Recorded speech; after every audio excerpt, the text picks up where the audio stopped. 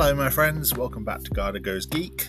On today's episode, I'm going to be doing something a bit different. Not a full review necessarily, but I'm going to review the story mode for Mortal Kombat 1, which is obviously recently released.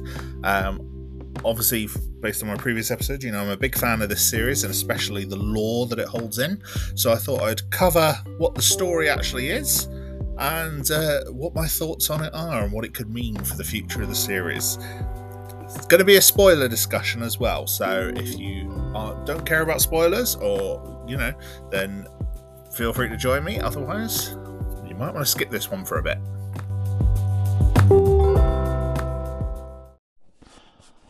This episode, and many others that will likely follow in the next coming months, was recorded during the Writers Guild of America and SAG-AFTRA strike in America.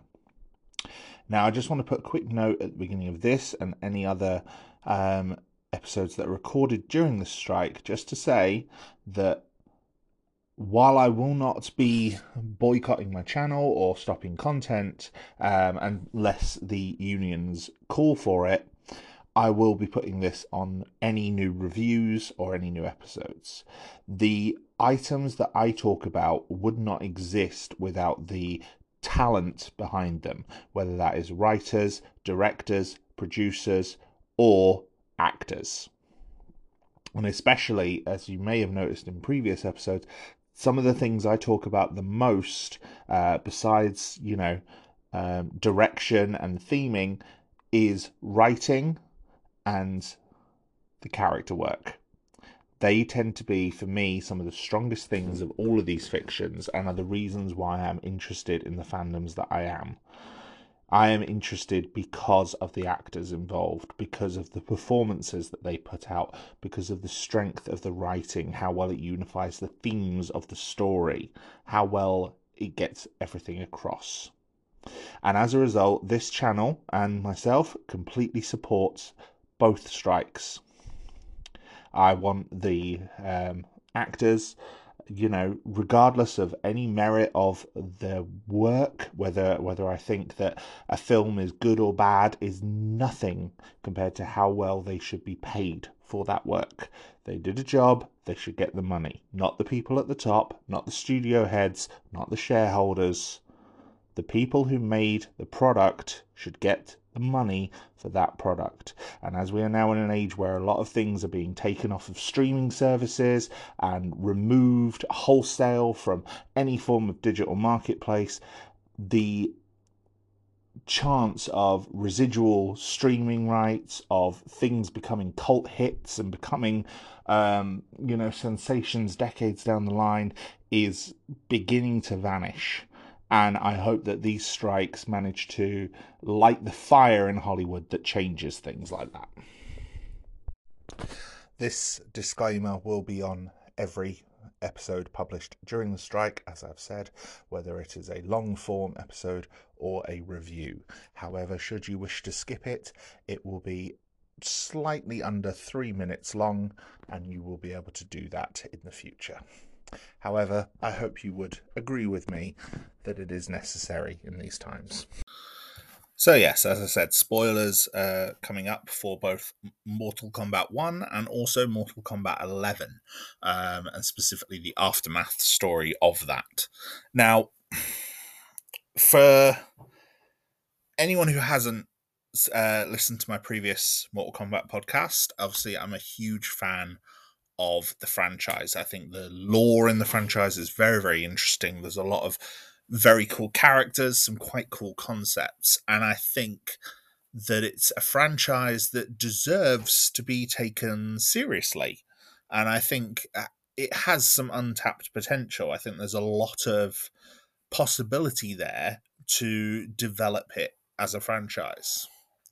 Now, I mentioned when I explored the franchise before that the recent series of games under NetherRealm Studios seem to have introduced sort of timelines and sort of rewriting time into their elements of their story, and they've introduced these cinematic story modes where you were able to play through a series of chapters where you play as one of the characters, perform several fights against other characters, interspersed with cutscenes. Now, the story modes aren't necessarily perfect, and they do have faults. For example, one quite prominent issue is that after you've played a particular character, that character very rarely goes on to win another fight throughout the course of the story mode, because usually you might be fighting against them, or your character that you'll be controlling in a later chapter will come in to save them.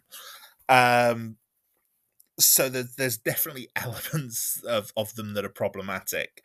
They're quite limiting in the fact that you get a chapter where you play as one character and you'll be in control of that character for a portion of the story, where that character will have several fights.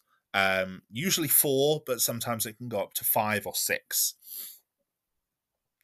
And for those fights, you will be, those fights could be separated by, half an hour of cutscenes, or they could take place fairly quickly. They could take place in multiple locations, or they could take place in a single location. It's, like I said, it's not perfect, but for what it is, it's quite good. And you do get a chance to play as the majority of the cast. Not all of them. These are games that have, in their default roster, at least 20 fighters. The most chapters in the story mode usually is about a dozen. So it's not the best. Now, so obviously, for example, you rarely play as the villains, and so the villains tend to lose most of their fights, which can also kind of give them a bit of villain decay. However, like I said, I do generally quite like the story modes. Now, the original run of Mortal Kombat games ended with the Battle of Armageddon, with Mortal Kombat Armageddon. And when NetherRealm Studios bought the series back, after Midway's collapse, they brought it back with Mortal Kombat 9, which was just called Mortal Kombat, came out in 2011. Now, Mortal Kombat 2011 featured the first of these new story modes, and at the start of the story mode, Raiden, the Thunder God and Protector of Earthrealm, and Shao Kahn, the Emperor of Outworld, were the only 2 fighters left who had survived the Battle of Armageddon. And Shao Kahn proceeded to, powered up by the great power of Blaze, proceeded to kill Raiden. But before he did, Raiden managed to send a message back through time to his younger self. His younger self at the very first Mortal Kombat tournament, well, not the very first Mortal Kombat tournament, but the tournament analogous with the first game of Mortal Kombat, picked up this message. Mortal Kombat 9 went on to retell Mortal Kombat, the events of Mortal Kombat 1, 2, and 3, however, altering certain events during the course of the game. Certain characters died that were, alive in the normal timeline, and various things like that. It was, it was a very interesting story. Not necessarily great, but it was definitely trying something unique. That's the end of that story. Saw most of the main heroes dead, including Liu Kang, the main hero of the series, and reanimated in the Netherrealm. This then led into the sequel, which was Mortal Kombat X. Mortal Kombat X worked mainly as a retelling of Mortal Kombat 4 and the battle against Shinnok, but also featured as part of it a time jump of about 20 to 25 years, and featured the children of several main protagonists, including Johnny Cage and Sonya Blade's daughter Cassie, Kung Jin, Takeda Takahashi, who was the son of Kenshi,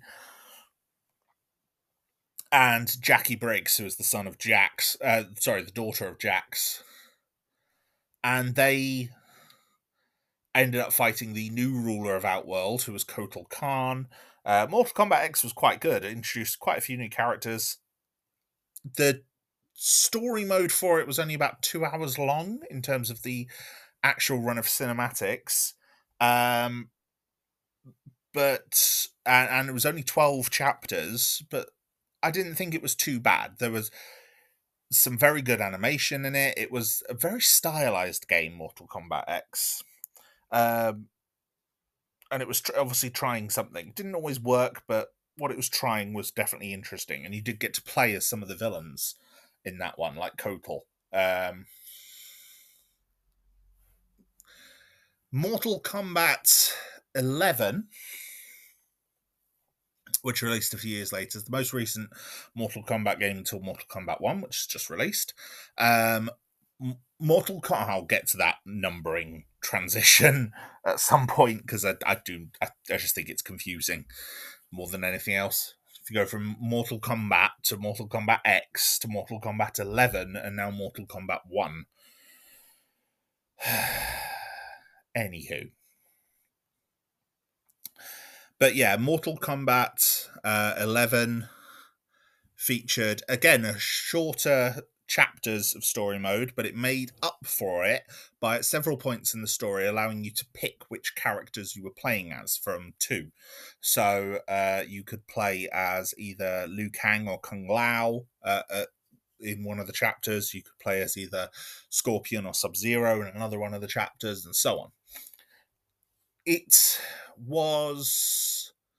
Mortal Kombat 11's story featured time travel shenanigans, featuring a villain called Kronika, who was trying to restart time due to her child, Shinnok, being executed by Raiden, and her anger at that. Her justification was that she was trying to keep the balance between good and evil, and that killing Shinnok, who was evil, had thrown that balance out. The thing is, Kronika's plan is one that can kind of fall apart quite easily with if you look at it with too much logic. But the story mode itself was pretty entertaining. The graphics were good, the acting was pretty decent.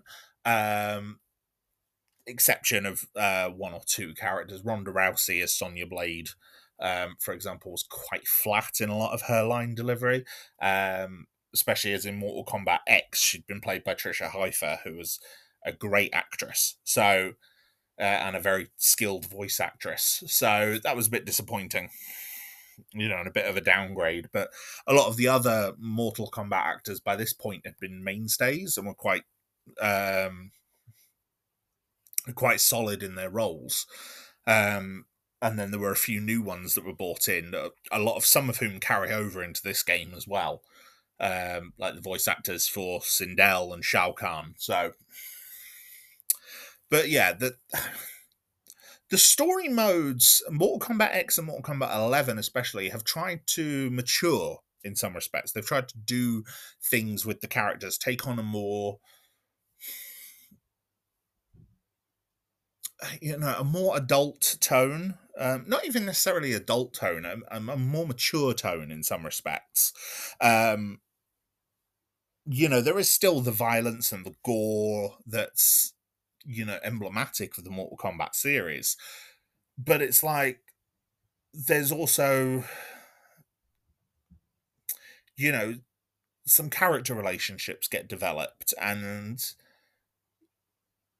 stories and we see the characters interact with each other and things like that. And like I said, none of it's high art or anything. It's not fantastic writing. It's not going to win awards. It's a serviceable story to get you from point A to point B in the storyline. But it's definitely entertaining enough.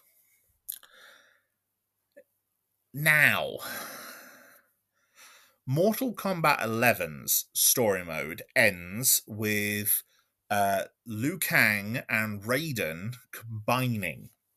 And so you end up with Fire God Liu Kang, who has the powers of a god essentially, and is able to take on Kronika and defeat her. He defeats her, gains control of her cosmic hourglass, which she is using to try and restart time. This then leads into the story expansion, which is Mortal Kombat Aftermath. Aftermath introduces some of the DLC characters, including Shang Tsung, Nightwolf, Fujin, etc., brings them all in, gives them a story to go back in time and retrieve Kronika's crown, to go back in time in the current timeline, because Liu Kang cannot control the hourglass without it. And so, they go back into the timeline, but they arrive later than planned. And so they're intersecting with the events of the main storyline of Mortal Kombat 11, and now they change that timeline again. And a lot of this centers around Shang Tsung and his own manipulations as like the grand evil bastard of the Mortal Kombat franchise. And he's played by Kari Hiroyuki Tagawa, who performs him in the original Mortal Kombat movie in 1995. So does a very, very good job. And like I said, this particular story mode, both Mortal Kombat 11 and Mortal Kombat 11 Aftermath, are fully motion captured for faces and obviously the actual combat themselves. They're quite well animated, quite realistically animated, unlike Mortal Kombat X, which is more stylized. This is very realistic. And it looks good. And Aftermath has some quite entertaining twists in the story. Some parts of the fan base were a lot more ired by certain bits than I was. I mentioned this before in the previous episode. But essentially, it ends with Shang Tsung in control of the crown, having betrayed everyone and seemingly killed all of his major opponents, in control of the hourglass when Liu Kang comes in. And this is where it's revealed that Liu Kang knew that Shang Tsung with the crown was the only one capable of defeating Kronika and keeping the crown. And so Liu Kang engineered the sacrifice of all of his allies and enemies in order to allow Shang Tsung to get to this point. But it now means that Liu Kang and Shang Tsung have to fight for the fate of everything. And depending on who you select for the final battle, there are actually two cutscene endings, one of which features Liu Kang creating a new timeline and then going back and meeting with the original Great Kung Lao, the ancestor of the modern day Kung Lao, and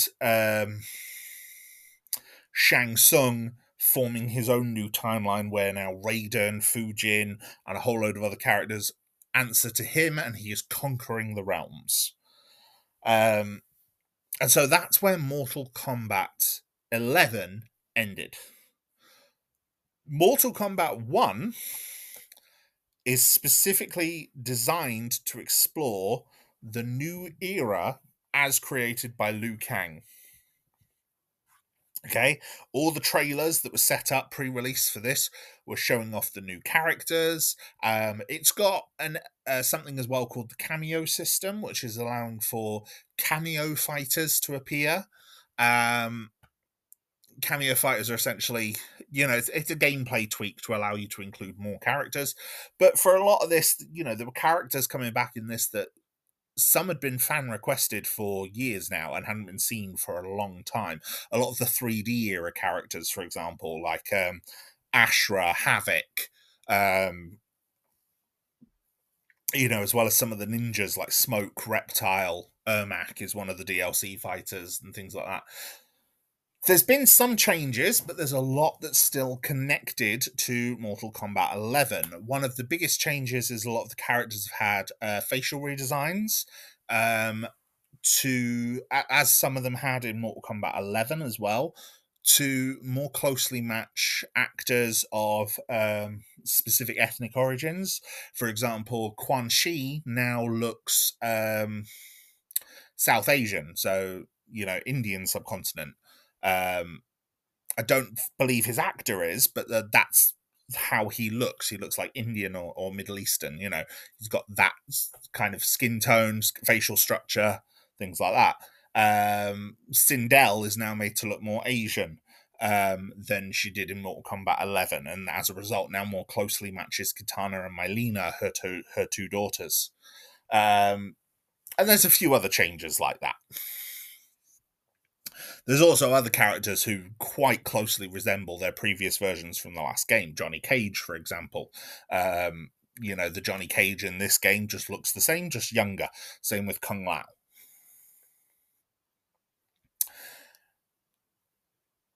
Now, the game itself, you know, like I said, I'm not much of a fighting game player, so I'm not going to speak about the gameplay. Um, you know, but from what I've seen, looks good. However, what I have done is watched all of the cinematics and watched my way through the story mode, because obviously the pre-release came out and this was all up. So people have completed the story mode, and as a result, I know what happens in it, and I know what happens in the arcade endings as well, because Mortal Kombat has always had the arcade ladder, and in some of the previous games, you know, elements of the arcade ladders seem to suggest things that might happen after the main story mode. Mortal Kombat X, for example, a lot of the arcade ladder endings actually feel like they did take place in between Mortal Kombat X and Mortal Kombat 11. Um, you know, there's references to things that maybe suggest that they did happen. Um, but all of the arcade ladders endings for this game seem to be set directly after the main story mode. In a lot of cases, they are epilogues for the main story mode, which is quite interesting. So I thought I'd discuss the story mode. I thought I'd give you an account of it. You know, like I said, a lot of this might not make sense if you haven't heard my previous Mortal Kombat episode, or if you're not familiar with Mortal Kombat as a franchise anyway. But I hope you're willing to hear me out, because I think it's an interesting game with an interesting story. So, the story mode starts with a little introduction from Liu Kang about how he created the new era, and then we are introduced to Shang Tsung, who in this timeline is basically a swindler, someone proposing selling a miracle cure all. Essentially, he's a snake oil salesman. Um, and he is approached by a figure with a resemblance to Kronika. Now, I don't think she actually calls herself by name, but she appears to be Kronika. And she says that someone was conspiring against him before he was born, and that his destiny has been manipulated, and that she can restore his power and his fate, which obviously he accepts. We are then introduced to Kung Lao and Raiden, who are young farmers, and they learn how to fight under a local Madame Bo, who runs a restaurant. They go to her restaurant, and the Lin Kuei shake her down for protection money. So we see the introductions of Scorpion, Sub-Zero, and Smoke, and Kung Lao fights them all. But we learn as well that Bi-Han is Sub-Zero, and he is the Grandmaster of the Lin Kuei, and Kuai Liang, his brother, is Scorpion. So obviously there's already a twist on the current timeline, because in the original timeline, Bi-Han was the original Sub-Zero, and then Kuai Liang took over as Sub-Zero afterwards. There's no Hanzo Hasashi in this game, or at least not in the main story mode. After Kung Lao defeats them all, Liu Kang reveals himself and recruits the two of them to join the Lin Kuei as his champions in a tournament against Outworld, because there are some vocal elements there that are against the peace between the two realms. And so the tournament will sort of scare them into silence. We're then introduced to Johnny Cage, who is in a bit of a career rough patch. His latest action film is being directed by Steven Spielberg because Spielberg owes him a favor. In fact, the first two fights of Johnny Cage's story mode are from his film. um, so yeah, I mean, I have thoughts about that, about how the fact, I mean, Johnny Cage has always sort of had his story mode chapter quite early in the NetherRealm trilogy. I think Mortal Kombat 11 is the one where he appears latest, but yeah, it's a bit of a shame that he's sort of over and done with this early, and that two of the four fights he gets are fights that are within the context of his movie. But it's like we get quite interested in who Johnny Cage is in this. He's married to a young woman called Chris. They have a disagreement about the fact that he's refusing to cut back on his spending because he's saying, I have to be the rock star, to be the superstar, I've got to live the superstar life, and she's like, sell some of this stuff, sell the statue that you paid $30,000 for, sell the sword that you paid $3 million for. And he then reveals that he's a bit of a historian as well, because he mentions that the sword is quite valuable, belonged to it's quite a famous Japanese sword.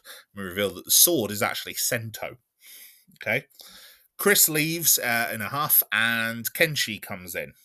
And Kenshi comes in after Sento, which Johnny recently purchased for, like I said, $3 million. Kenshi reveals that, his family changed their name after being caught in an ancient siege. So he is a member of the Taira clan, who used to own Sento. And he is trying to reclaim Sento so that he can break his family free from the Yakuza and restore them to their honor as the clan. Liu Kang and the brothers arrive, asking to speak to both Johnny and his guest. So obviously Liu Kang knows that Kenshi is there. By this point, I think Johnny's already fought him and beat him and has him tied to a chair. Johnny thinks it's all a prank arranged by Chris and accidentally starts a fight with Bihan before Liu Kang interferes and explains everything. And basically he recruits Johnny and Kenshi as well. So they both come to the Wuxi Academy, along with Raiden and Kung Lao, to train as Liu Kang's champions. So that's the first two chapters. It then picks up several months later, and the champion to represent Earthrealm is being chosen.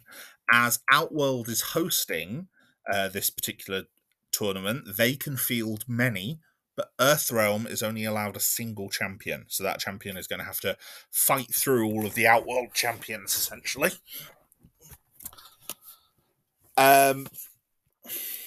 So Liu Kang has Raiden battle Johnny, Kenshi, and Kung Lao to become the champion, and he is then given a lightning amulet forged by the Elder Gods, which is what gives him his lightning powers. I should mention this Raiden, while he's named after the Thunder God from the previous iteration of the timeline, he has barely anything in common with him. This is a young human man. A young Asian human man as well, whereas I think Raiden the Thunder God is sort of implied to be Asian, but has never, ever looked Asian, especially not in the NetherRealm trilogy. So, he's given this lightning amulet, he's able to use its powers. They then travel to Outworld's capital, which is Sundo.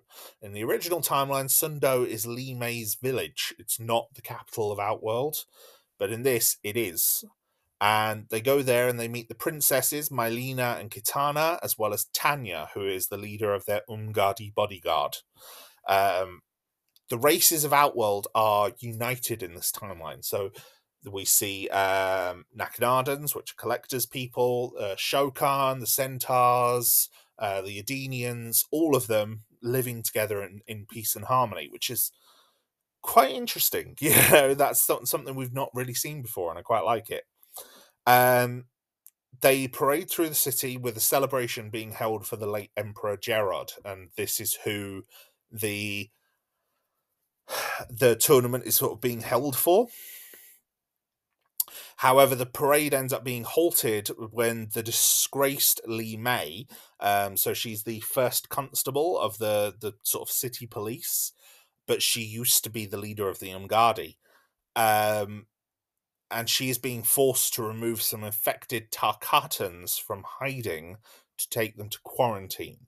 Mylena is angered by this and says she doesn't want the Earthrealmers to know their secrets and kind of rebukes Li Mei for it. At the palace, Raiden and Liu Kang encounter General Shao. So this is the former Shao Kahn. He's had a bit of a redesign in this. In the last game, he had a bit of a redesign as well to make him look more of a dragon. In this, it's similar to that, except he's now got horns as well, which he didn't have before. The horns used to be part of his helmet, but now he's actually got horns himself.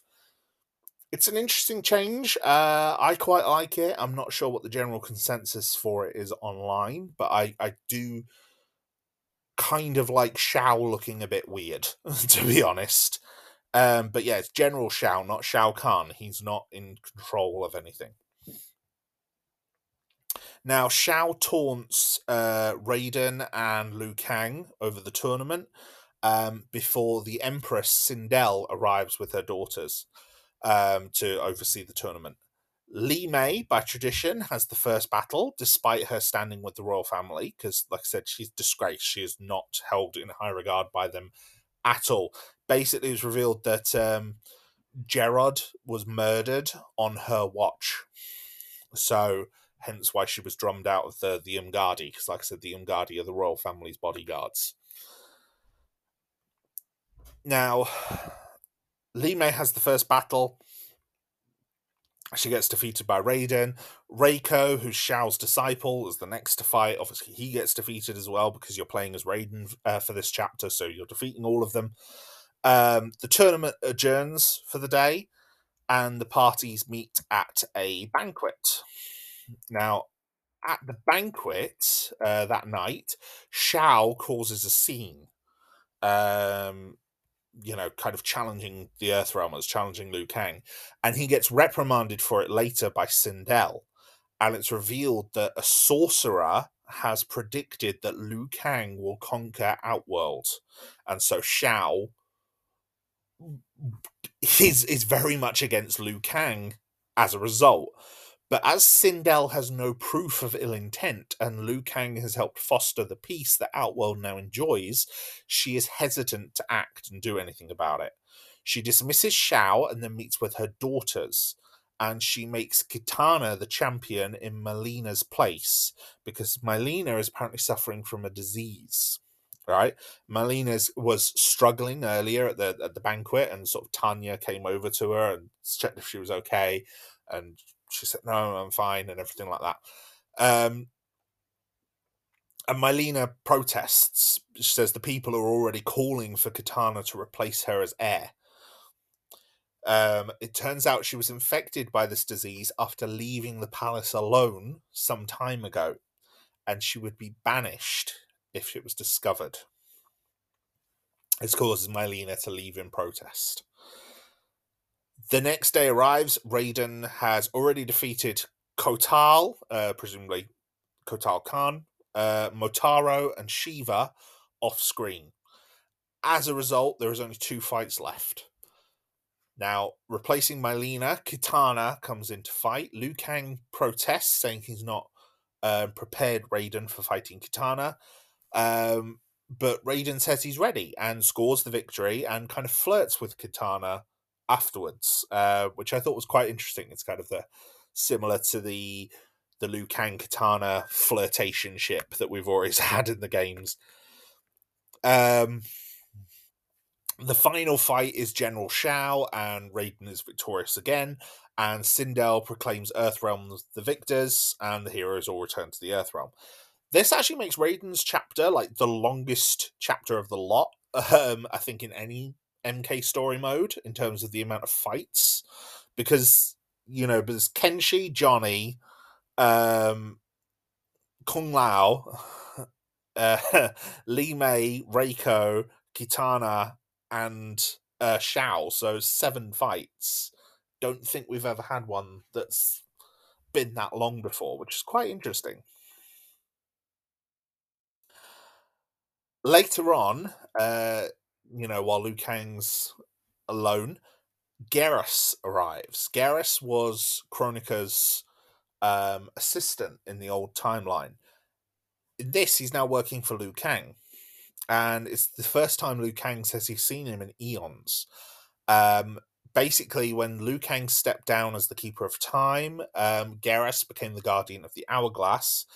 Liu Kang relinquished it so that he wouldn't go mad in the same way as Kronika did, and so he's now just Earthrealm's protector.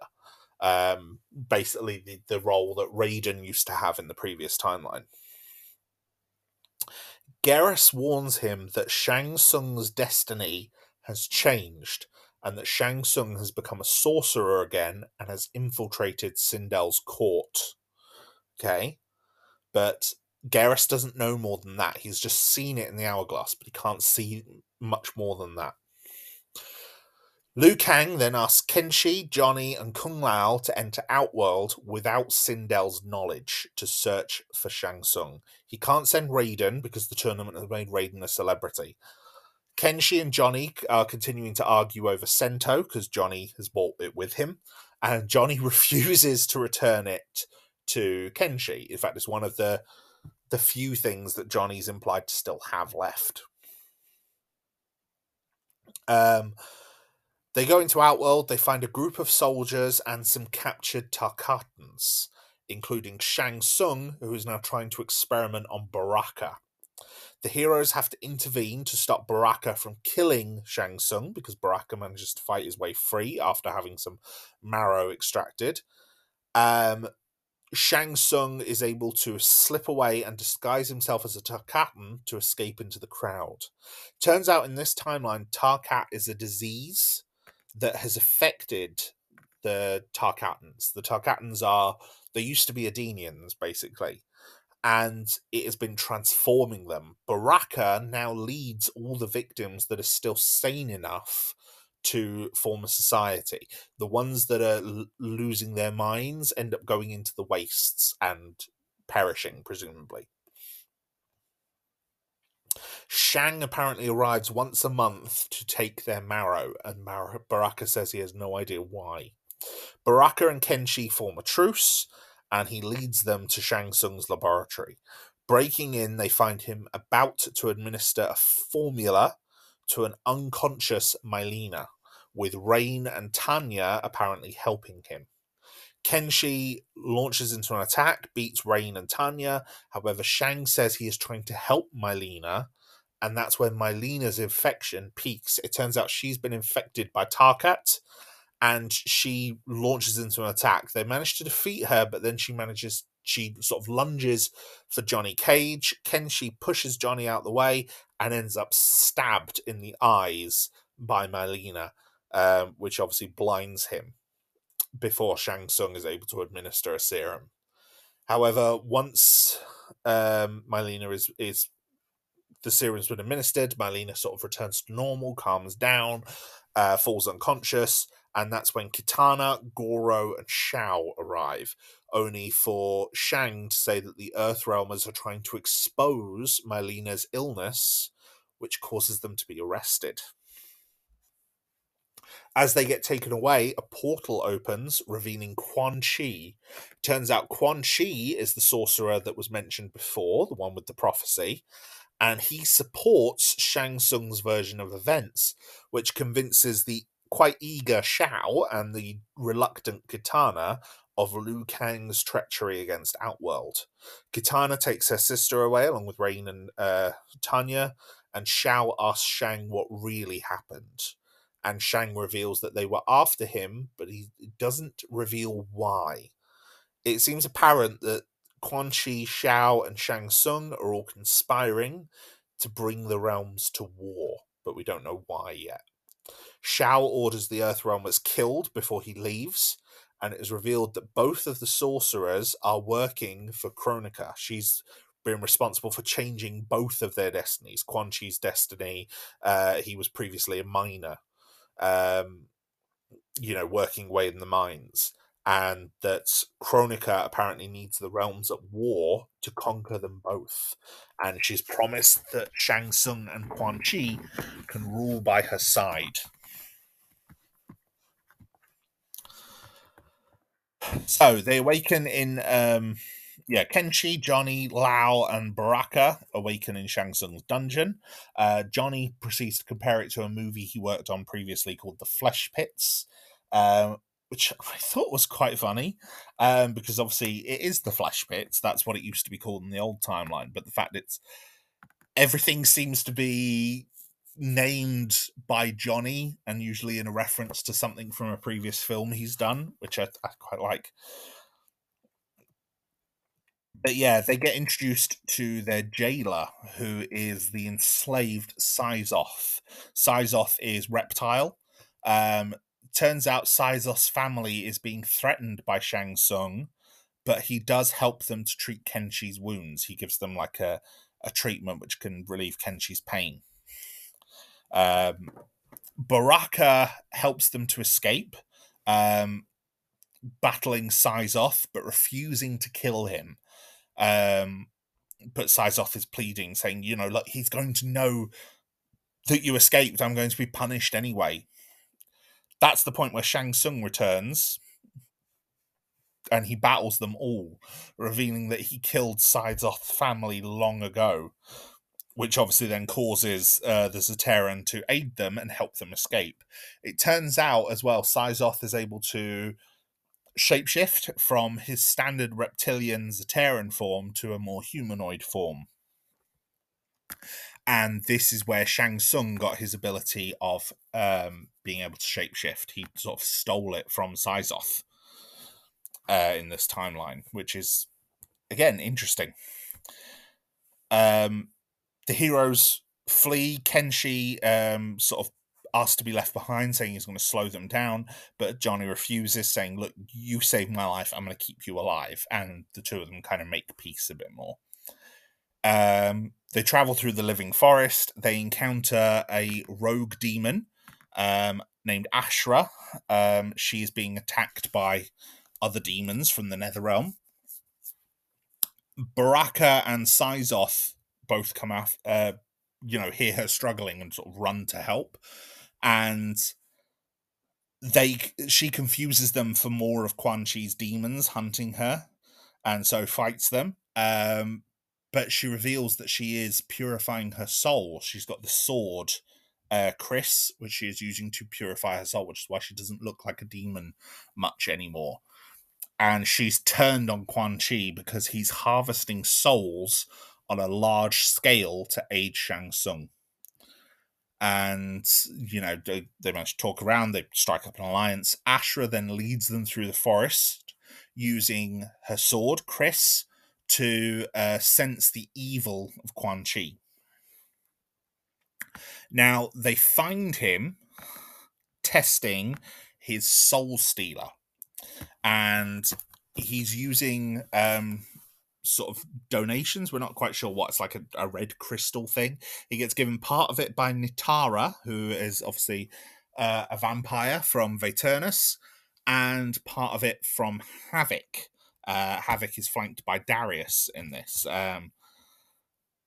He's already helping Nitara's people, the Veternans, to survive sunlight, because obviously it's broad daylight when this is happening. In fact, quite a lot of the scenes in Outworld take place during daylight, which is quite nice. Outworld's always been like quite dark and shadowed in previous games, but in this it's quite bright and quite lovely. It's a change. It's got more in common with Adenia, I think, and I like it. I don't know why Adenia and Outworld are still merged in this, but that's a different question. Maybe that's something more in the invasion mode of the game, because there is a post story mode invasion mode where you go through the different realms and things like that. So, anywho, but yeah, Quan Chi is helping Nitara's people to survive in sunlight, and has promised Havoc and Darius that he's going to help them overthrow Sado's government. Sado being Order Realm.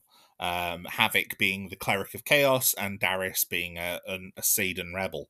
However, it's revealed, not in the story mode, but it's revealed in one of the character bios, that this version of Havoc isn't the same cleric of chaos that we had in the previous 3D era games. This is actually Darius. Not Darius, sorry, Dairu. Dairu has taken on the role of Havoc in this timeline. And I quite like that. You know, Dairu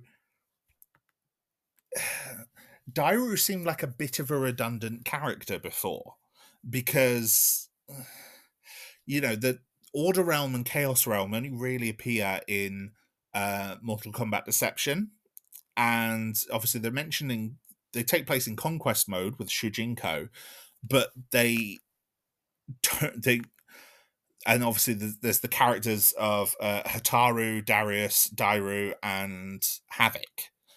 But of those, everyone except for Havoc comes from Order Realm.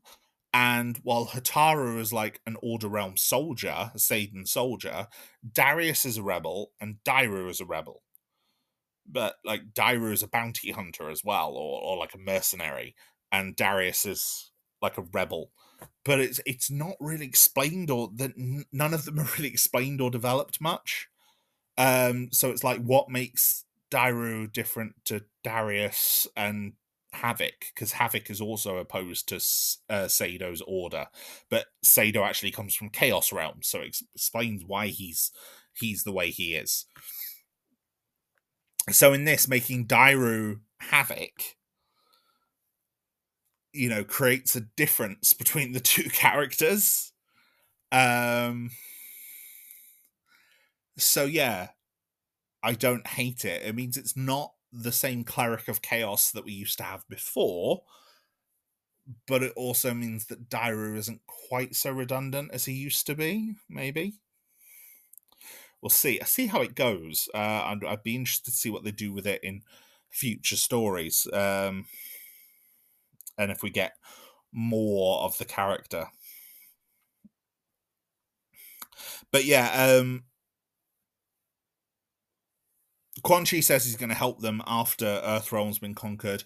He activates this soul stealer machine. He's trying to steal the souls in the living forest. Johnny gives Kenshi Sento and tells him to hang back while they battle the sorcerer. Ashra runs into battle, defeats Nitara, who comes to Quan Chi's defense, but Quan Chi manages to activate the device, creating a Soulnado, which Quan Chi uses to create Ermac. Ashra defeats Havoc and Quan Chi, but Ermac proves too strong until Sento allows Kenshi to siphon some of Ermac's power, which allows Ashra to defeat him and destroy the Soul Stealer. The heroes then capture Quan Chi and say they're going to take him back to Earthrealm, to Liu Kang. And while Baraka wishes to stay in Outworld to help the Tarkatans, they invite Ashra and Syzoth to come to Earthrealm with them. At this point in the story mode, there's a brief moment that seems a bit out of context, where Shang Tsung basically reports to Kronika, that he has engineered for the Lin Kuei to betray Earthrealm. It's just like a small scene, but it seems so disjointed because the next chapter doesn't have us control any of the Lin Kuei. In fact, it seems to just be like put out of sync. Like, I'm not sure why it's here, especially because, at this point, Shang Tsung's Quan Chi's just been captured. I don't know. Narratively, it doesn't seem to make much sense here. But yeah, I suppose it's because we're halfway through the story mode, I suppose, because, we've had, 6 characters so far? So, the group arrive in Sundo. It's nighttime, there's a big celebration happening, and they disguise themselves while Syzoth runs along the rooftops and creates a diversion during the celebration. Shao is there, though, and he's told Li Mei to look for the Earthrealmers, but hasn't told her why. Shao then sees Sizoth, realizes obviously that he's there because he recognizes Sizoth. Because Sizoth has obviously encountered Shao and Quan Chi before and sort of knows that they're working with Shang Tsung, and what their plan is to an extent, but not the full details. So Shao and Reiko, Shao sends Reiko, and then Li Mei goes along as well to apprehend Sizoth. Sizoth gets wounded, and so Kenshi sees this, and Kenshi goes to help him. But then obviously there's a massive parade float, and like Kitana, Mylena, Tanya, they're all there. Mylena kind of struggles a bit and then kind of disappears. So Kitana ends up seeing Sizoth and Kenshi, and so her and Tanya both attempt to intervene. Shao and Goro then find the others. The others were all in disguise, and at this point, Quan Chi manages to wake up and escape. So the others then have to fight Shao in order to flee through the portal. They get back to Earthrealm, and this is where Liu Kang notices Kenshi's wounds and says that he's glad he bonded to Sento, but he wished that his wounds hadn't happened this time. So he's kind of alluding to the former timeline unguarded, and Kenshi kind of picks him up on it, and then Liu Kang just kind of like, I misspoke, Liu Kang meets with Ashra and Sizoth, and obviously learns what he can from them, and then shares what he learns with Garrus. And this is where Garrus reveals Kronika, although he can't quite see her, but he sees that she looks like Kronika, but reveals that Kronika herself couldn't have returned because Titans can't be resurrected once they've been killed. Which is probably why we've never seen them before, because I think the last game did imply that Kronika had killed them all. So Liu then tasks Garrus with learning if someone else survived the old timeline. Like if whoever is posing as Kronika is someone who survived the previous timeline. Liu Kang then sends the Lin Kuei to find Shang Tsung in Earthrealm. Shang Tsung is at the Ying Fortress. But by this point, Bi-Han is starting to show greater ambition and wanting to kind of escape Liu Kang's shackles, and is kind of clashing with Smoke and Scorpion over this. The three of them infiltrate the fortress, but they then get opposed by Nitara, Serena, Ermac, and a few others. Sub-Zero promptly defeats them all, because obviously now it's his chapter. Quan Chi is also at the fortress. He's forging more Soul Stealers. They follow him to a treasure room in the fortress, which is just overflowing with spoils, which obviously seems to pique Bi-Han's attention. Shang then arrives, and the brothers battle the Deadly Alliance. However, Shao intervenes before Bi-Han can kill Shang Tsung. Shang Tsung entices Bi-Han by offering him the chance to gain power for the Lin Kuei free of Liu Kang. I should point out as well, Shang Tsung in this game, not voiced by Kari Hiroyuki Tagawa, he's voiced by someone called Alan Lee. Alan Lee is doing the most pitch-perfect impersonation of Kari Hiroyuki Tagawa that I was fooled quite a lot of the time while watching this. He sounds so in sync with what we had before for Shang Tsung that it's just masterful. Because obviously Kari Hiroyuki Tagawa's Shang Tsung in the previous game was just iconic. His portrayal was amazing. You had the motion capture, you had the face, you had it all going on. So in this, he doesn't quite look the same because obviously you don't have the actor's likeness anymore. But he sounds very similar, and it really works. Because he's got the perfect voice for Shang Tsung, because he just makes him so slimy. Like you can't trust a word he's saying. He's a total snake, and I love it. So Bi-Han kind of entertains Shang Tsung, despite the fact Scorpion's pleading with him not to listen. But, Bihan's own ambition is that powerful. And this is where Shang Tsung reveals the Dragon Army, a legion of enchanted statues that were buried with Emperor Ying. Shang, using a crown, which looks very similar to Kronika's crown, and is able to channel soul energy in the same way, animates some of them using some soul fragments and sort of gives a demonstration, this sort of group of soldiers that all kind of move in sync. And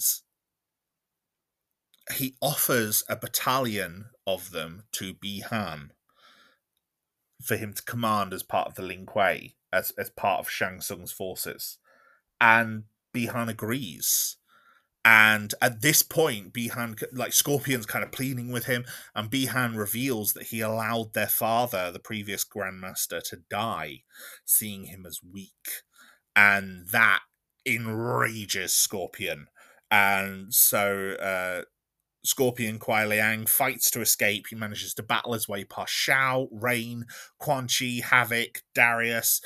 I'm listing a lot of characters, and that's because some of them are obviously the cameo fighters. So obviously, I quite like this because it means the cameo fighters are appearing in the story mode.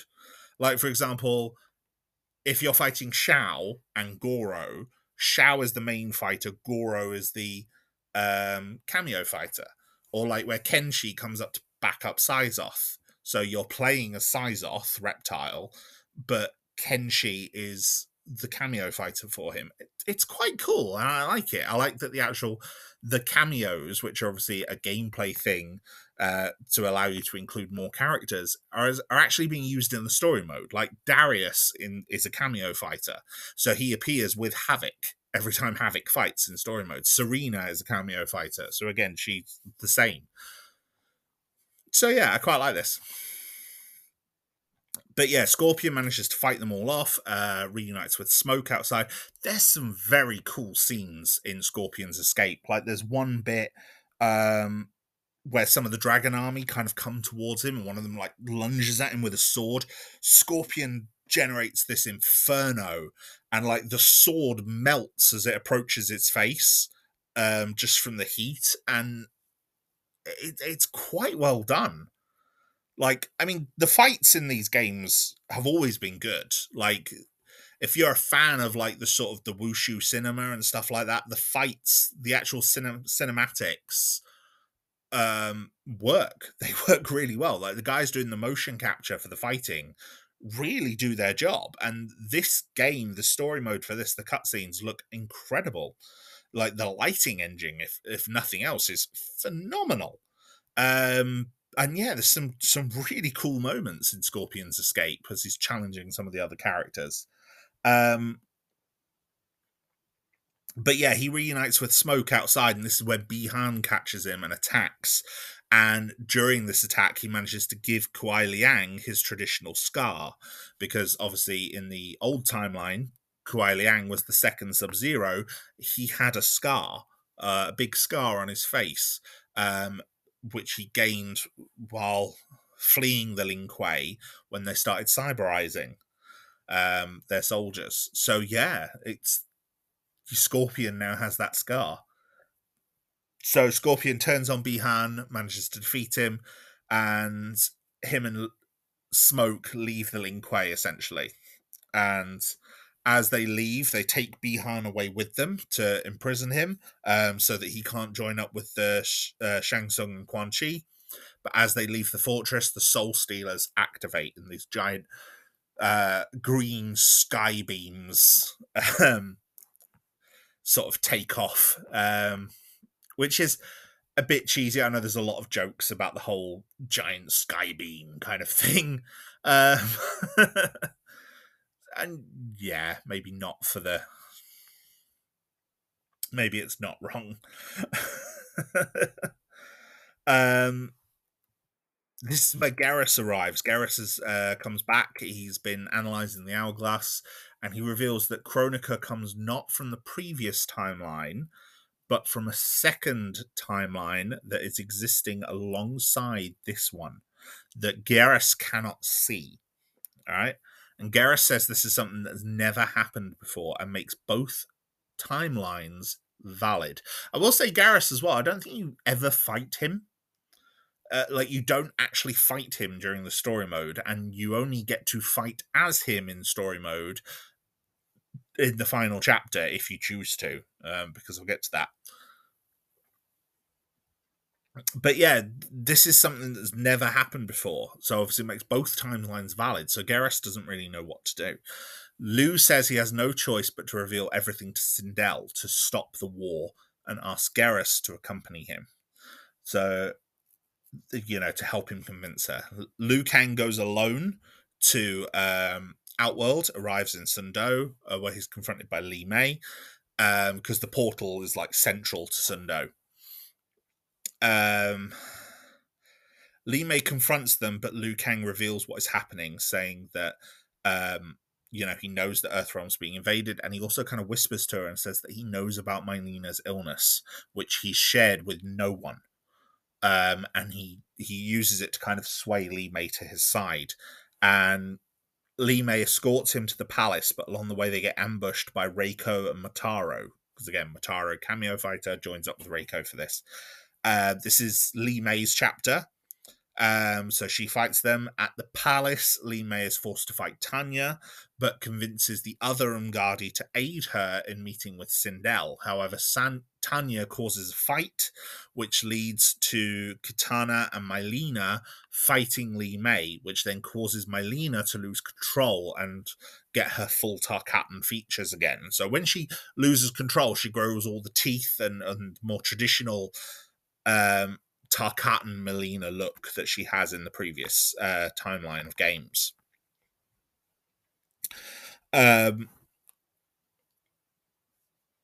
Mylina loses control. Li Mei manages to subdue her, and Tanya gives her the serum again and sort of looks after her.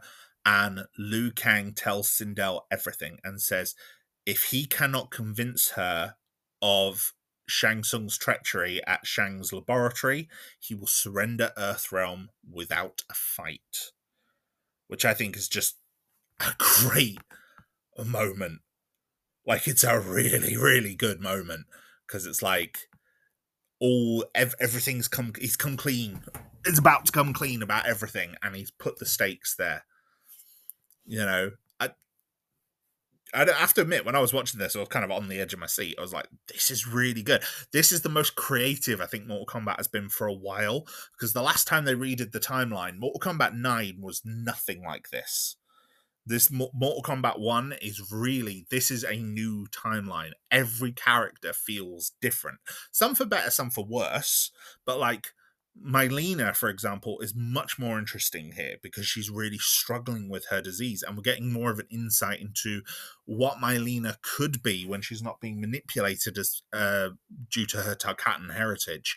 We're seeing we're getting more of an exploration of some of the 3D era characters like Ashra. Rain is very different. Rain is actually sort of with Quan Chi on this. But Tanya in this is completely loyal. She's, I'm used to Tanya betraying everyone because that's like her whole thing. Bihan, I'm a bit annoyed that Bihan went evil. In fact, if anything, Bihan's ambition is very similar to Sektor's. But I just, I do like aspects of it. Like, Bihan is definitely Sub-Zero and Kuai Liang is definitely Scorpion. There's a lot of interesting ideas. That they really seem to be trying something new. And the old timeline didn't really have that, at least not with Mortal Kombat 9. The time jump in Mortal Kombat X is where we really started to get something new. But then, obviously, the time travel, like the two timelines kind of coming together in Mortal Kombat 11 did kind of undo some of that. Like, there were some interesting changes in Mortal Kombat X as a result of Mortal Kombat 9, like having revenant versions of our main heroes like Liu Kang, Kitana, Kung Lao, etc., all being evil, but then good versions of them from the past came back in Mortal Kombat 11, so it just kind of undid it all. But this is is interesting, and I'm liking it. I'm liking it a lot. And I do think it's doing some very good, very interesting stuff. So the next chapter starts at the flesh pits, and in fact, there's a really nice transition between the end of the last chapter and this one, where it like focuses on Sindel's face, then the background changes around her, and then we see the look on her face change. I quite like that. It's almost like this game actually has some decent direction for the actual cutscenes. You know, designed to make them look like a cinematic film. A 3 hour long one, but you know, it's an attempt was made. So yeah, Sindel learns of all the horrors of the flesh pits, and she gets told of Liu Kang's former role as the Keeper of Time. Garrus arrives to support the story and reveals the history of Kronika and her manipulations of time, and how she kept winding time back and restarting the timeline to keep good and evil in balance, which is something we saw in Mortal Kombat 11. Sindel kind of grapples with the truth of this, and grapples with a lot of like existential questions, like, you know, is Liu Kang her creator, and things like that. And at this point, Shao arrives brandishing Shinnok's amulet. Now, the amulet itself was a plot point in Mortal Kombat X and Mortal Kombat 11, but it was something that was destroyed. It shouldn't exist anymore.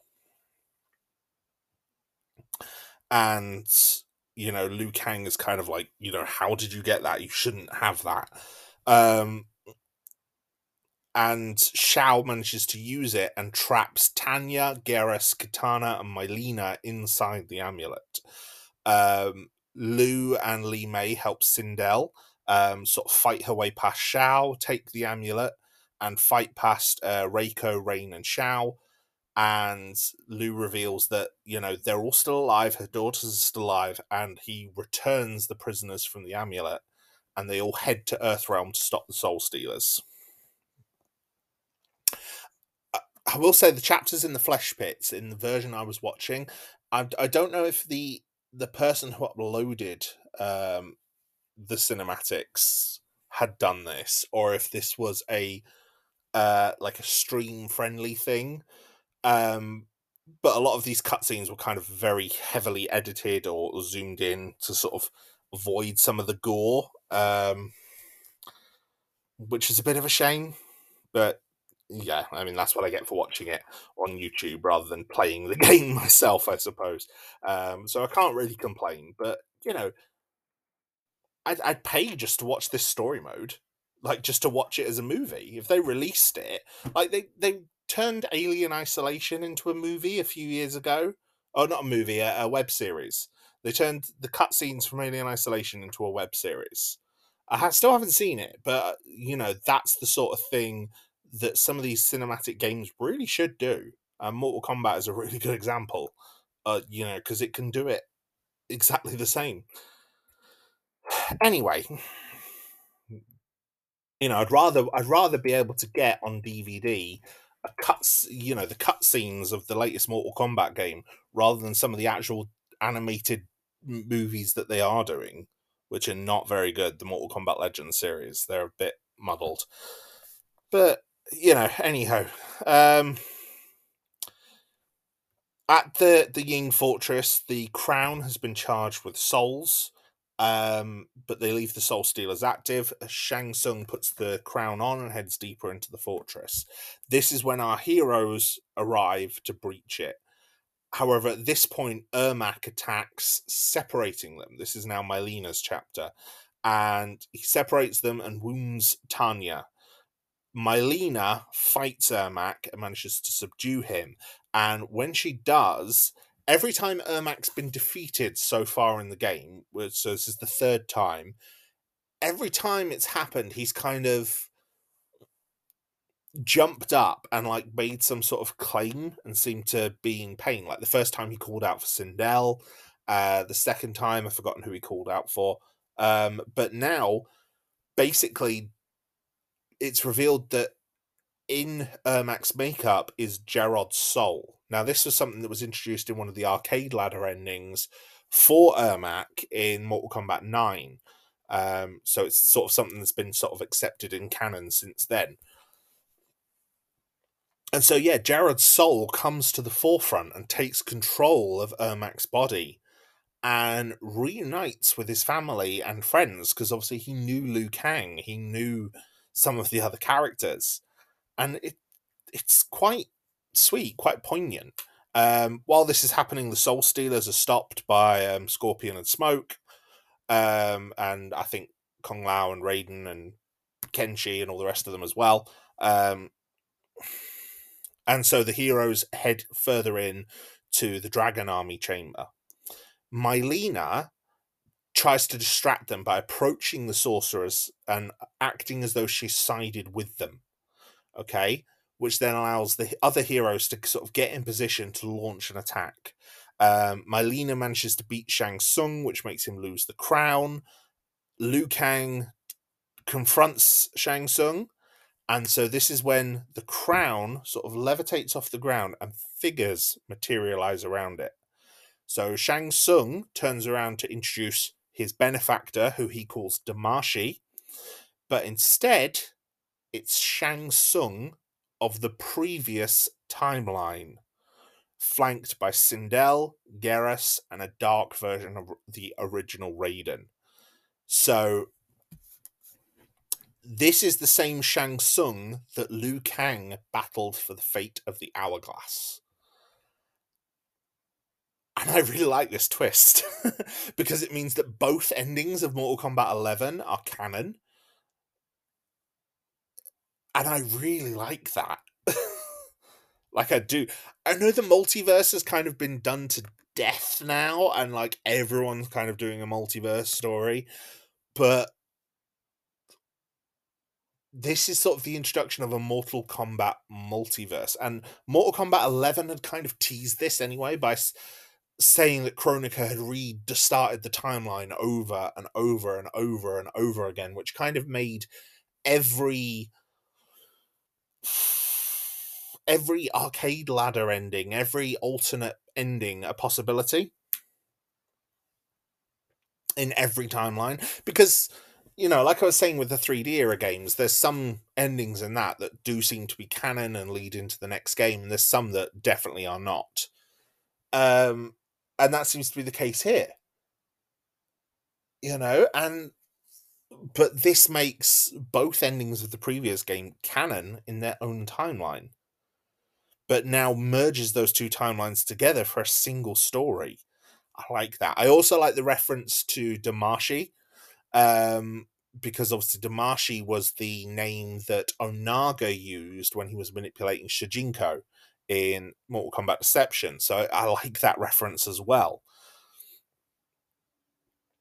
And yeah, we reveal that a timeline was created for each of their victories, and after eons, Shang Tsung was able to learn about this timeline, about Liu Kang's timeline, and he infiltrated it in Kronika's form to restore the sorcerers, so Shang and Quan Chi, wanting them to dominate this timeline. Now, Shang Tsung and Quan Chi are quite angered at the deception, but Damashi, because there's two Shang Tsungs, so Damashi taunts them, destroys the crown, says it was just a tool and he doesn't really need it, and he animates the dragon army with the souls from within it, because obviously this is Shang Tsung at the height of his power. You know, as a keeper of time, he has a ridiculous amount of power, so he's able to animate the entire dragon army. He leaves and his forces stay behind an attack. Mylena, who starts losing control, battles Dark Raiden. The dark version of Sindel manages to defeat many of the other heroes in a scene that's quite reminiscent of her, you know, the Sindel's fight scene from the end of Mortal Kombat 9, where she kills quite a lot of the heroes. She doesn't kill anyone this time, but you know, she does fight and manage to down all of them, including Jared.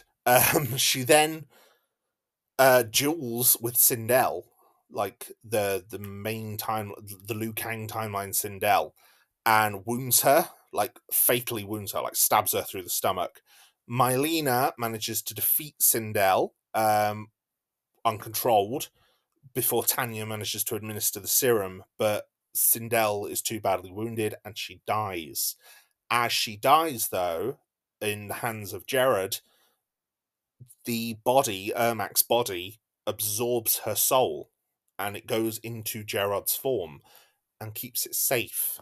Okay? Which, yeah, it's kind of cool. I like it. At this point, the heroes kind of run and flee with the sorcerers as well, and the dragon army starts to march. At this point, Shang Tsung proposes that if there are two timelines, perhaps other timelines would exist with other figures who might have the power to rival the Titan Shang Tsung. Because obviously Liu Kang says he's no longer the Keeper of Time. He doesn't have the power to fight Titan Shang. However, Geras reveals that he saved the power to allow Liu to become the Keeper of Time again, to control the hourglass. However, if he does so, then he may be unable to return to his previous life as Earthrealm's protector. You know, if he becomes the Keeper of Time again, he might be stuck as the Keeper of Time forever. So, Johnny uses a drone that Chris mentioned earlier as well, which, again, another great callback. I like it. To view the gateways that are being created by the Dragon Army and the dark doubles that have joined the Dragon Army. Because obviously, dark doubles of our heroes and villains from Shang Tsung's timeline are part of his army, including Shao, Scorpion, Smoke, Mylena, Tanya, pretty much everyone, every combatant in the game. So they realize they have to stop the gateways because the gateways will allow the Dragon Army to invade the different realms in this timeline. So the heroes and the sorcerers attack because obviously Shang Tsung and Quan Chi have teamed up with the heroes. And the sorcerers join up with Raiden to try and disrupt the gateways. Shang Tsung manages to defeat Dark Shao, who is powering the gateways. And when he does so, he absorbs Dark Shao's soul, which traps the Dragon Army in Earthrealm. Liu Kang reclaims his powers and begins to manipulate the hourglass. As he's manipulating it, he brings Kitana from another timeline. Now, this Kitana is also a Keeper of Time, and it's the Kitana he was in love with, the Kitana from his timeline.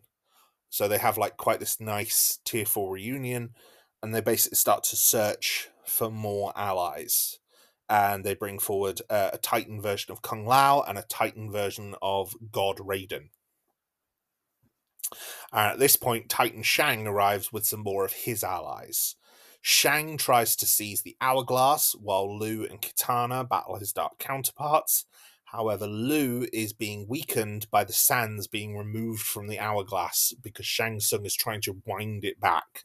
So the Titans and Geras manage to battle Shang Tsung for control of the hourglass, and defeated for now, he flees to gather some allies of his own because obviously seeing Kitana, Raiden, and Kung Lao has confirmed to him that there are other timelines out there. You know, and if they could get the power of Chronica, so could anyone. So what this does as well is it now kind of makes every arcade ladder ending from Mortal Kombat 11 canon as well. Because the arcade ladder of Mortal Kombat 11 featured every character getting control of the hourglass, including all the guest characters like Joker, Terminator, Robocop, Spawn. You know, they all gain the power of the hourglass. And so that's what's happening here.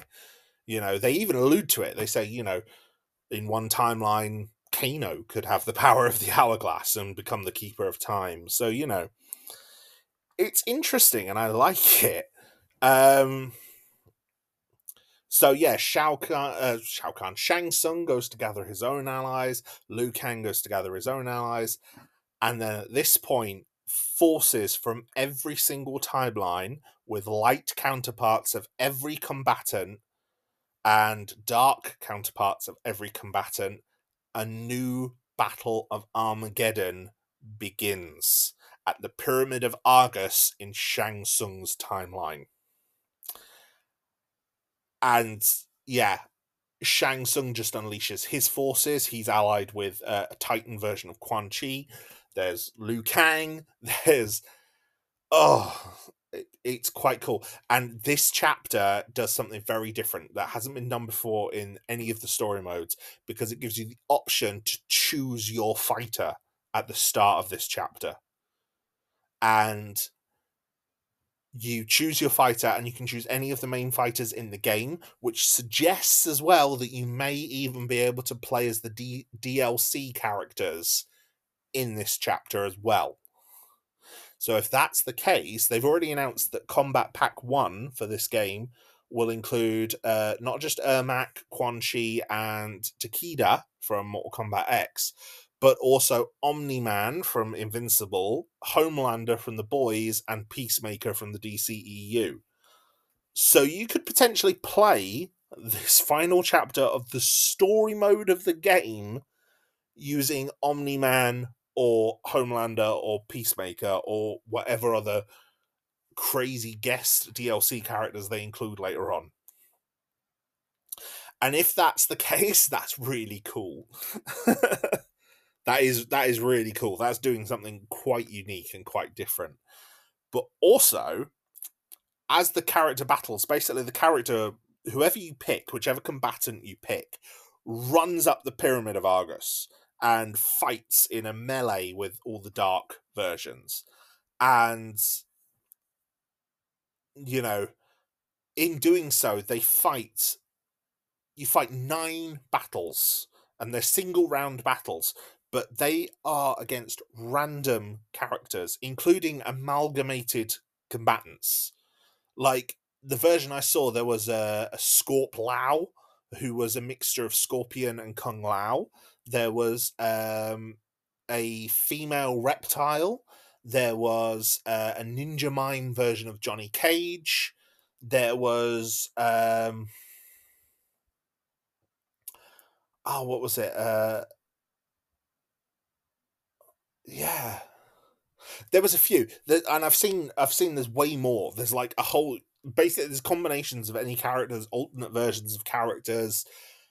Yeah, it just looks nuts and crazy, and I kind of love it. And I love the possibility of it. But yeah, no matter who you pick and no matter who you end up fighting, your combatant makes their way to the top of the pyramid and joins up with Liu Kang against Titan Shang-Chi and Titan Quan Chi. Titan Shang Tsung and Titan Quan Chi. Titan Quan Chi manages to subdue Liu Kang, and the combatants fight both of the Titans, the Titan Deadly Alliance, alone, and they manage to succeed. Liu Kang removes Titan Shang Tsung and Titan Quan Chi from history, but doing that causes the collapse of this dark timeline, which leads all the combatants to return to their own timeline. Okay? And this is where we get the aftermath. Now, there is the main epilogue for the game, and then there's some more, which I'll come to. In the main epilogue, it turns out Johnny is planning to direct a film based on the final battle of Armageddon, and he's been like scouting locations for Outworld, which he shows to all the others. He's also suggesting that, you know, he made a reference earlier on to a cinematic universe, so it's possible that he's doing that. Kenshi, meanwhile, is restoring the Taira clan and managing to free them from the Yakuza. And Raiden and Kung Lao are getting ready to teach the new influx of students at the Wuxi Academy. Mylena, meanwhile, we don't see them. This is all revealed in the conversation, but we learn that Mylena is ruling Outworld, and she's being aided by Katana and Jared. General Shao, Quan Chi, and Shang Tsung are all imprisoned. But at the same time, Bihan and his Ling Kuei have gone rogue. So Kuai Liang and Smoke are forming the Shirai Ryu to stand in Earthrealm's defense. So yeah, that's pretty interesting. And Liu Kang kind of leaves and says Earthrealm is in good hands, leaving his 4 students. And then we cut back to the Pyramid of Argus and a version of Havoc. And this one doesn't seem to be the Dairu version of Havoc. This seems to be the more classic Havoc. So it's Lord Havoc, so suggesting that this is the Titan version of Havoc as well, where he's the Keeper of Time. He surveys the carnage from the battle, saying that, had he not been part of it, he wouldn't believe it could have existed. And he is planning to cause it to repeat purely for the chaos of it. And, he's flanked by some amalgamated versions of characters, like there's a Quan Chi with Sub-Zero's abilities, and a Kenshi with Kano's abilities, and all sorts of things like that. So, yeah, some interesting ideas here. And yeah, that's the end of the main story mode. So there's going to be more. We know there's going to be more. So, there's going to be... Apparently, there are rumors that a story expansion is coming. But that's not all that we get for story. Because, yeah, as good as the main story mode is, and it is good, I did really enjoy it. I enjoyed watching it. I enjoyed seeing everything that was going on, seeing some of the twists, the fact that it ended in a Battle of Armageddon at the Pyramid of Argus. There were all these callbacks to things throughout the series. Yeah, I really enjoyed it. And I thought the writing was a lot more consistent in this timeline than we'd had in the NetherRealm trilogy. So hopefully that continues, because yeah, there's some gaps in narrative between the 3 games in the previous timeline, like how Sindel is presented in Mortal Kombat 9 versus how she's presented in Aftermath, for example, is very, very different. So, to the point that version was called Twindel by the fandom, because they didn't, agree that it was the same version of the character. But yeah, there's definitely possibilities of something very interesting coming up.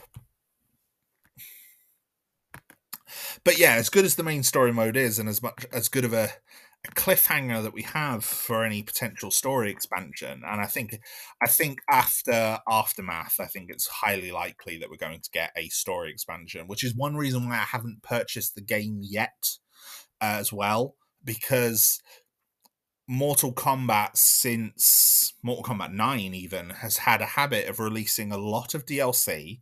Mortal Kombat 9 actually gets the least, but Mortal Kombat X and Mortal Kombat 11 especially got quite a lot of DLC.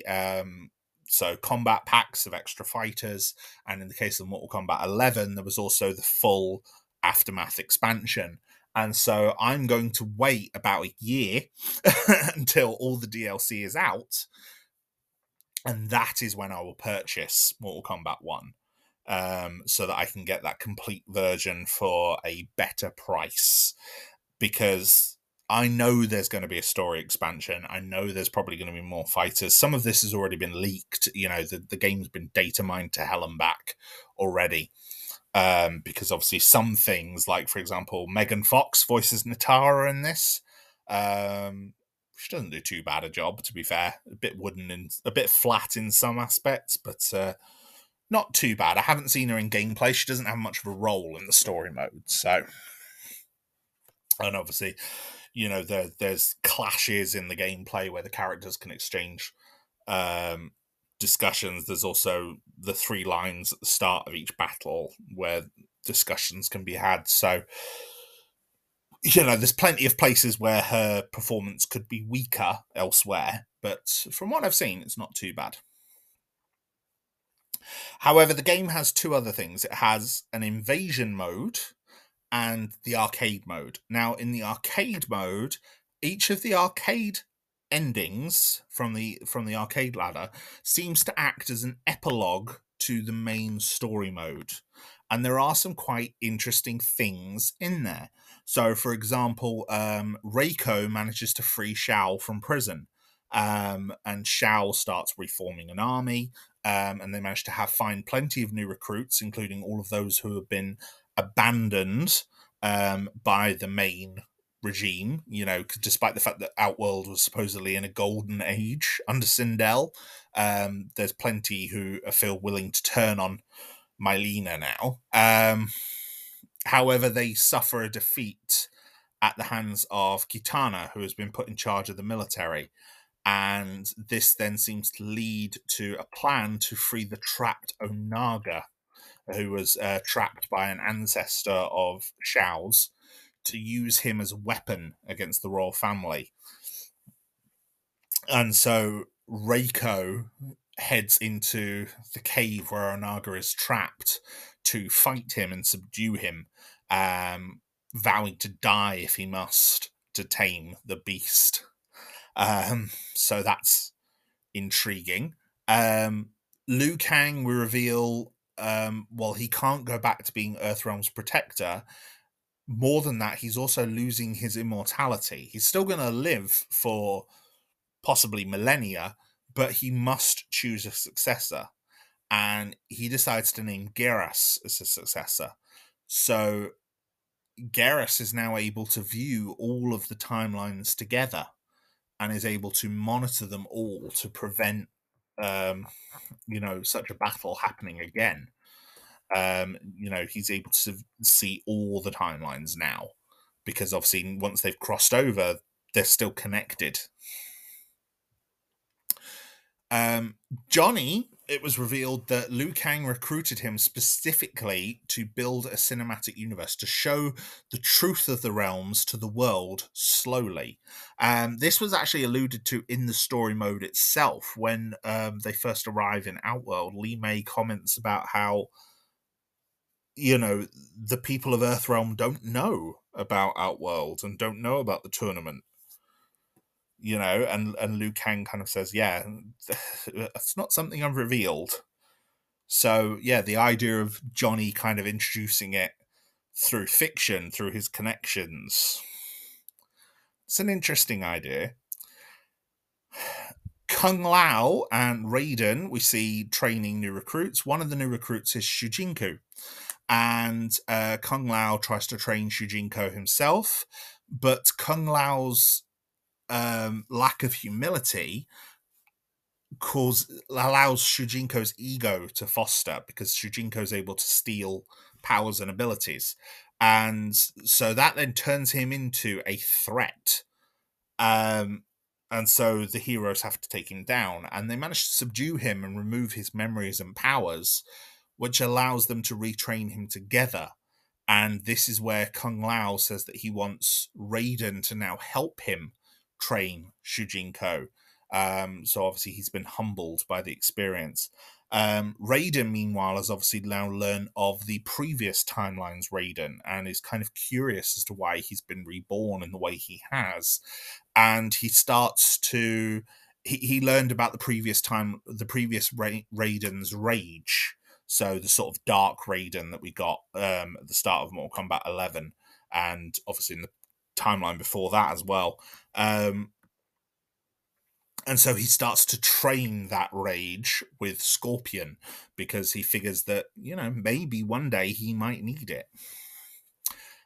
Shang Tsung manages to escape prison as well, goes off in a ship, and gets trapped in a shipwreck. He almost dies, but washes up on an island, very similar to his island in the previous timeline, because it has the Well of Souls, and he vows to learn how to control it and how to use it himself. And obviously, that is Shang Tsung's island from the previous timeline. So, yeah, that's nice, interesting sequel bait. Shang Tsung usually gets some quite good endings when he appears in story mode.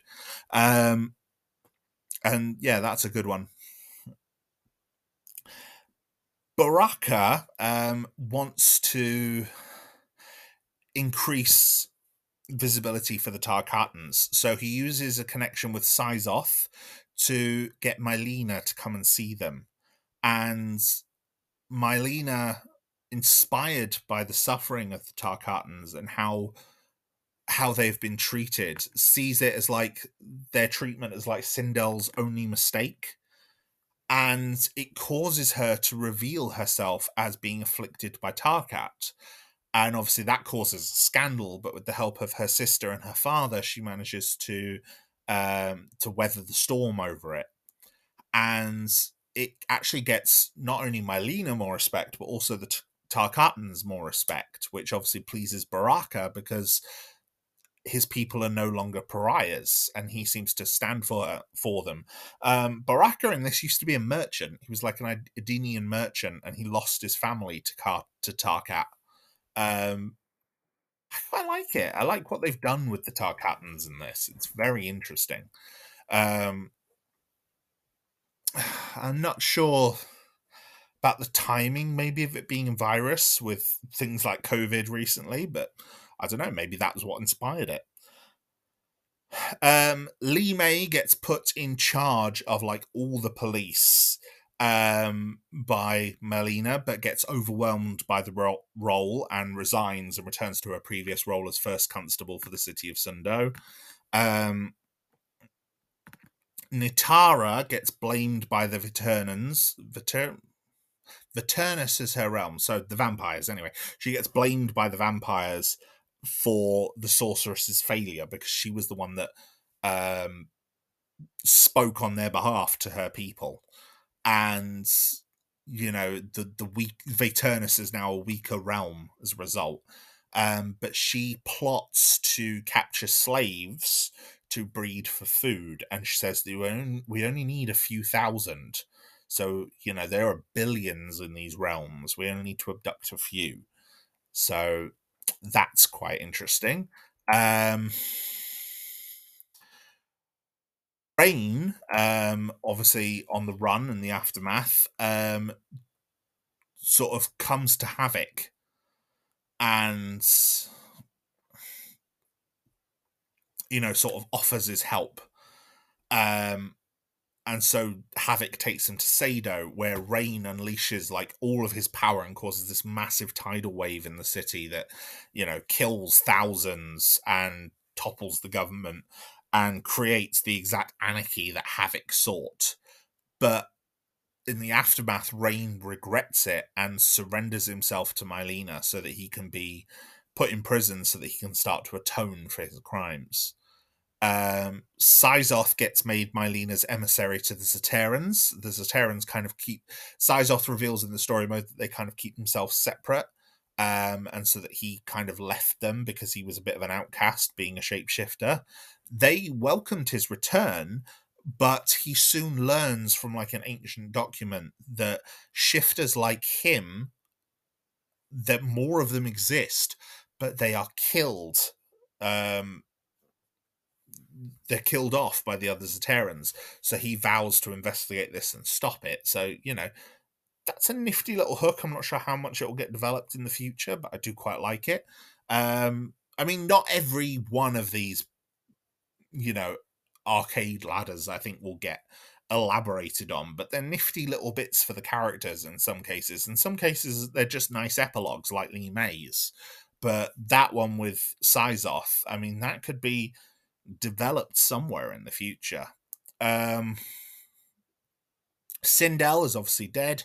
Her soul inside Ermac joins with Gerard and fights all of the other souls inside to maintain dominance inside Ermac's body, because obviously there are thousands of souls inside Ermac. So for Gerard and Sindel to sort of remain in control, they have to fight the others, which is interesting. I do quite like that as a twist. And obviously, I think it's good that that is her ending, because obviously her death only happens in story mode. If you play as Arcade Ladder, you fight the end boss of the Arcade Ladder, which is Shang Tsung, Titan Shang Tsung, as Sindel. So, she's not dead in the arcade mode, but she is in this. Yeah, that's kind of cool. Kuai Liang, on the run from the Lin Kuei, seeks help from a friend of the family. The friend of the family is Harumi Shirai. Um, Harumi is, in the previous timeline, she was Hanzo Hasashi's wife, who was obviously killed by Quan Chi. The death was blamed on Sub-Zero, which is obviously what led Hanzo to become Scorpion. And essentially, she joins Kuai Liang and Smoke, and Kuai names the Shirai Ryu for her after they marry. And I thought that was kind of cool. Smoke is still by his side, and they take a young initiate, and the initiate they take is a teenaged Hanzo Hasashi, because Hanzo has been reborn as a young man, and he's the first initiate they see with any sort of skill and power, but he was kind of desperate. He tried to rob Smoke. Bihan, meanwhile, advised by Sector, begins building a robotic army to bolster the forces of the Lin Kuei. He was inspired by the Dragon Army, but he didn't want to use magic because he's trying to avoid Liu Kang and sort of stay hidden. So Sector says, well, let's do it with science. So obviously we're getting the sort of the origins of the Cyber Lin Kuei in this timeline. Ashra, meanwhile, joins the Wuxi Academy, but she's sort of happy in Earthrealm, but she vows to save her sister Serena and to free her in the same way. The Quan Chi's other assistants, Kia and Jataka, she mentions in the story mode that she's already killed them because they came after her. Quan Chi sent them after her first. So, but she vows to save Serena, and she does, and together they form the Order of Light, which I quite liked. I thought that was a nifty ending. I like Ashra as a character. I always kind of liked Ashra. I thought she was a character with a lot of promise, and I think they've done a good job with her here. Kenshi, meanwhile, gets aided by Jax, who in this timeline, Jax is an FBI agent who recruits Kenshi to help him stop the Yakuza. They clash with Shang Tsung, though, because Shang Tsung arrives to try and claim Sento.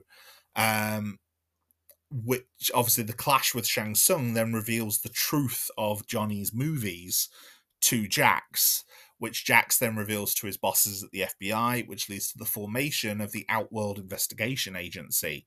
So Jax and Kenshi become the first two members of that. So, I will say the Special Forces characters are kind of missing in this. Like they're Special Forces, so Sonya, Jax, and then obviously the adjacent characters like Kano. They appear in the cameos as cameo fighters, but they're not in the story mode in any way. And obviously we get Johnny, but we don't get Sonya. And I think that's a bit of a shame because I do like Sonya. And then finally, Tanya, now having met and encountered Li Mei, realizes that this Li Mei is so too duty bound to be responsible for Gerard's murder. And so she learns that the Umgadi matron had actually made Li Mei the scapegoat as a result of her own failures.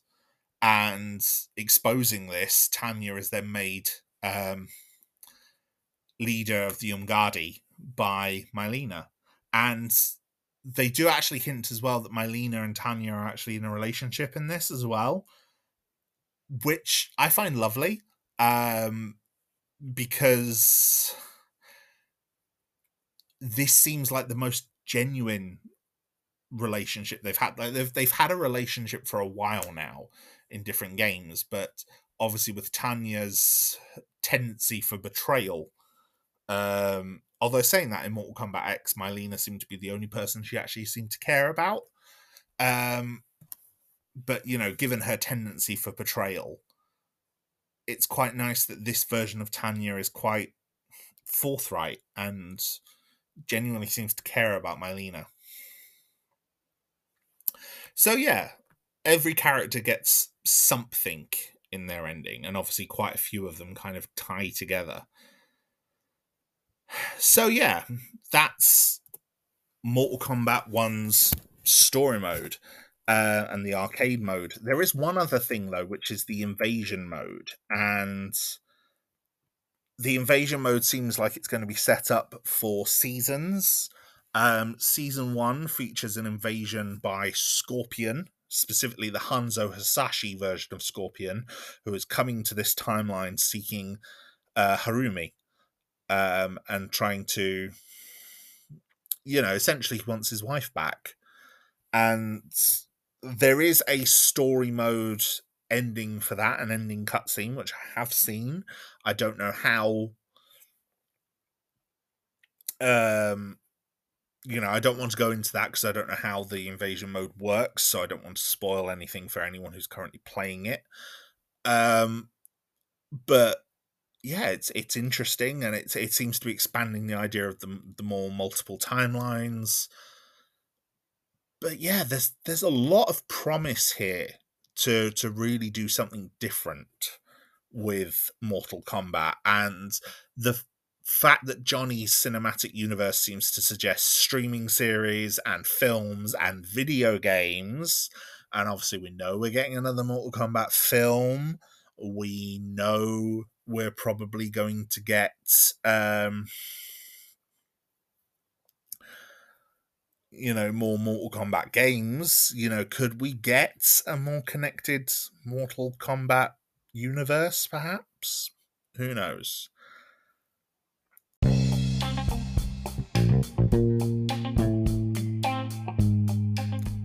But yeah, I think there's a lot of promise here for something good, and I think it's fun, and it seems to be really trying to do something good and unique.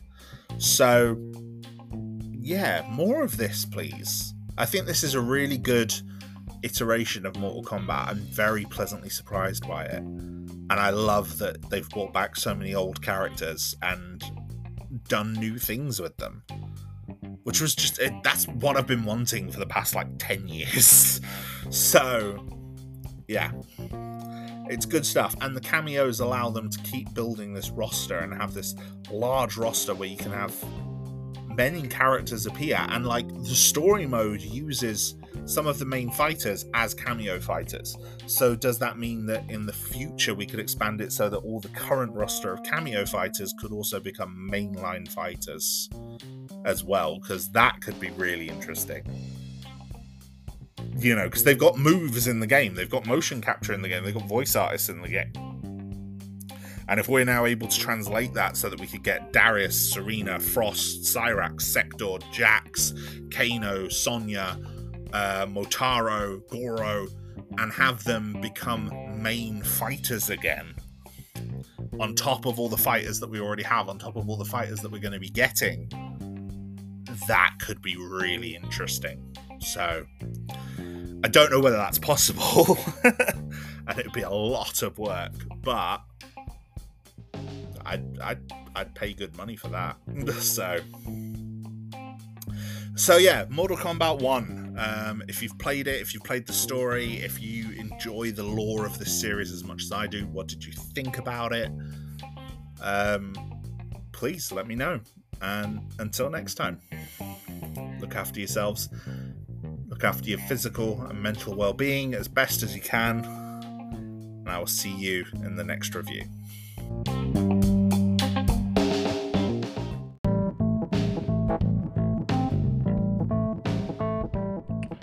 Thank you, my friends, for once again joining me on Gardo Goes Geek. Your continued support for this podcast means the absolute world to me, and I am grateful for every single one of you who stays and listens to one of my episodes. It means the absolute world. Now, If you would like to engage more with me or the podcast, we have a Discord community, small but growing, and we now have commissions open on Ko-Fi.